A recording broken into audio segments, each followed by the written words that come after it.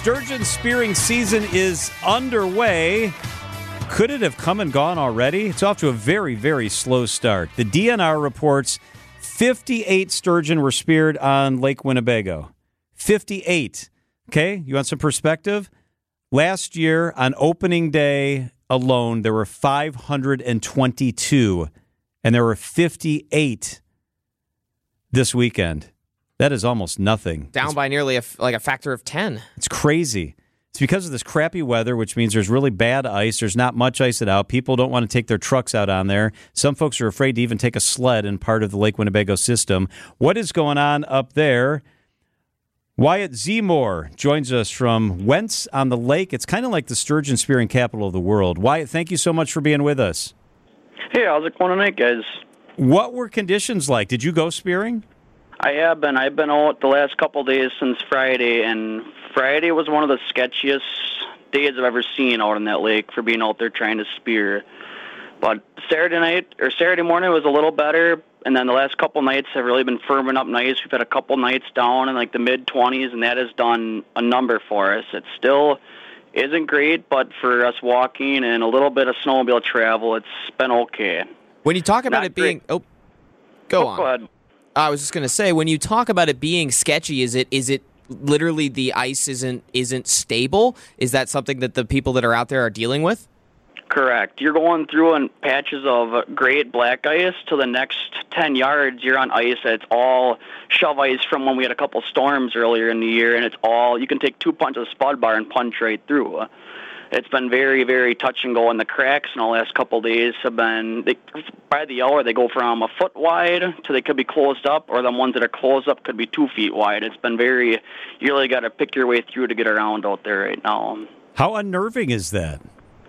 I have never felt more on edge than Saturday morning going out in the dark. It was not an easy feeling, I should say. But you just really, I don't know, I guess it was high risk, high reward, but you never know if that risk was quite the reward. Well, yeah, I mean, you go through the ice, and man, it's sure not worth the potential reward. Did you have any luck? I did, actually. I speared a 25-pounder today, so that was pretty awesome. Ooh, that's pretty big. So how many inches is that? I was 53 inches, a real skinny female. Whoa, man. I saw one. I saw pictures. One was at Wentz that was 77 inches and 113 pounds. Yep. Yeah, it was a dandy. It was a father and son. They got them back-to-back, 113 and 160-pounder back-to-back. They had a day they'll never forget. 160? That's bigger than me. It was 60 pounds, I'm sorry. Oh, 60. okay. It was a 113-pounder and a 60-pounder. But, yeah, they had an awesome day. Father and son moment they'll never forget. Wow.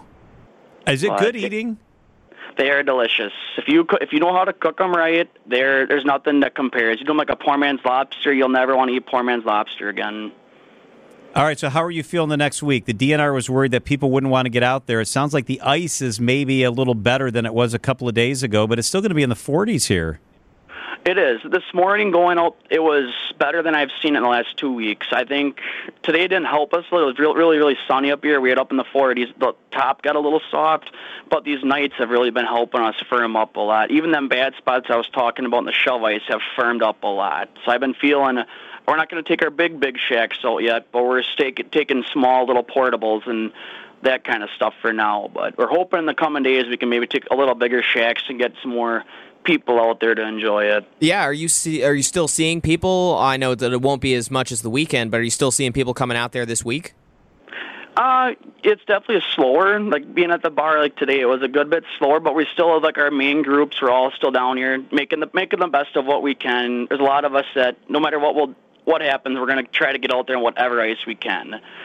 But obviously, we're still trying to be safe. But we're trying to play both sides of it, I guess.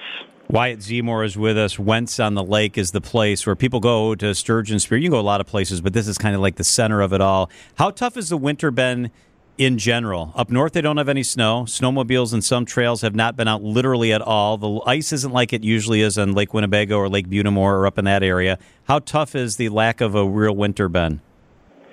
It's been tough on the bar. We depend on a lot of that ice fishing business to keep us going, and like our spearing season. Usually during the week, this whole first week, we're pretty busy, but it's been slow. So we really depend on that to push us through to make it worth being open for the winter. But we're making do with what we can do. Have you had to lay people off, or have you had to change your hours? Nope. We've been doing what we can, staying open at our full hours yet. So we've been very, very happy with it. So the governor has tools that are available to him. He can declare a state of emergency related to weather. Small Business Administration, federal government could get involved with loans that are interest-free for businesses that would want them.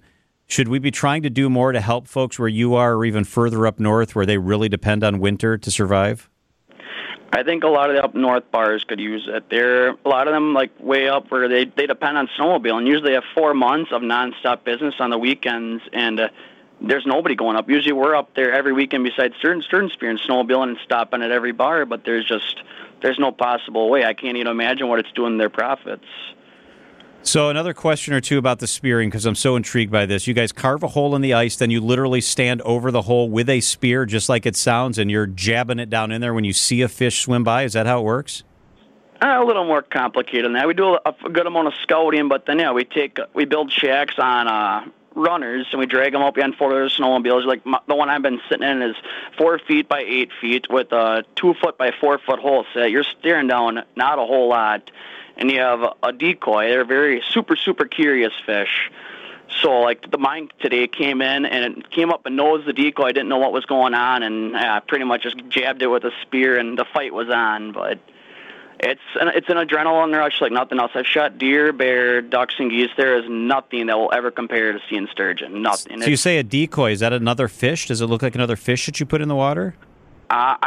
You can use fish decoys. They do work, but I like coffee cup is always a big one out here that everybody seems to kind of know about. Really? Something goofy. They're very, very curious. So the guy that got the 113... Curiosity killed the sturgeon. The one that got the 113-pounder, how much of a fight would that be to get that thing up on the ice?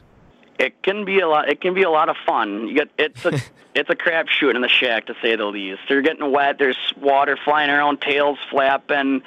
And then you're trying to get a gaff in it, trying to roll it out on the floor. And trying not to let it get off and all the main part of it. It's kind of like wrestling a bear, I would guess. I don't know. It's a lot of fun, to say the least. The adrenaline rush. Man, we hope you guys have a good couple of cold nights so that things can get rolling up there. You need our help. Wyatt Ziemer up at Wentz on the Lake. Wyatt, thank you so much for being with us. Thank you very much for having me, sir. I never thought I'd have another Wyatt on the show. Yeah, Wyatt Ziemer and Wyatt Barmore. That's crazy similar. I thought Sam was messing with me when she said that, who he was going to do the interview. Look, your eyes got so big when she's like, oh, Wyatt's on the line. You're like, what? I don't know anything about sturgeon. Wyatt Ziemer.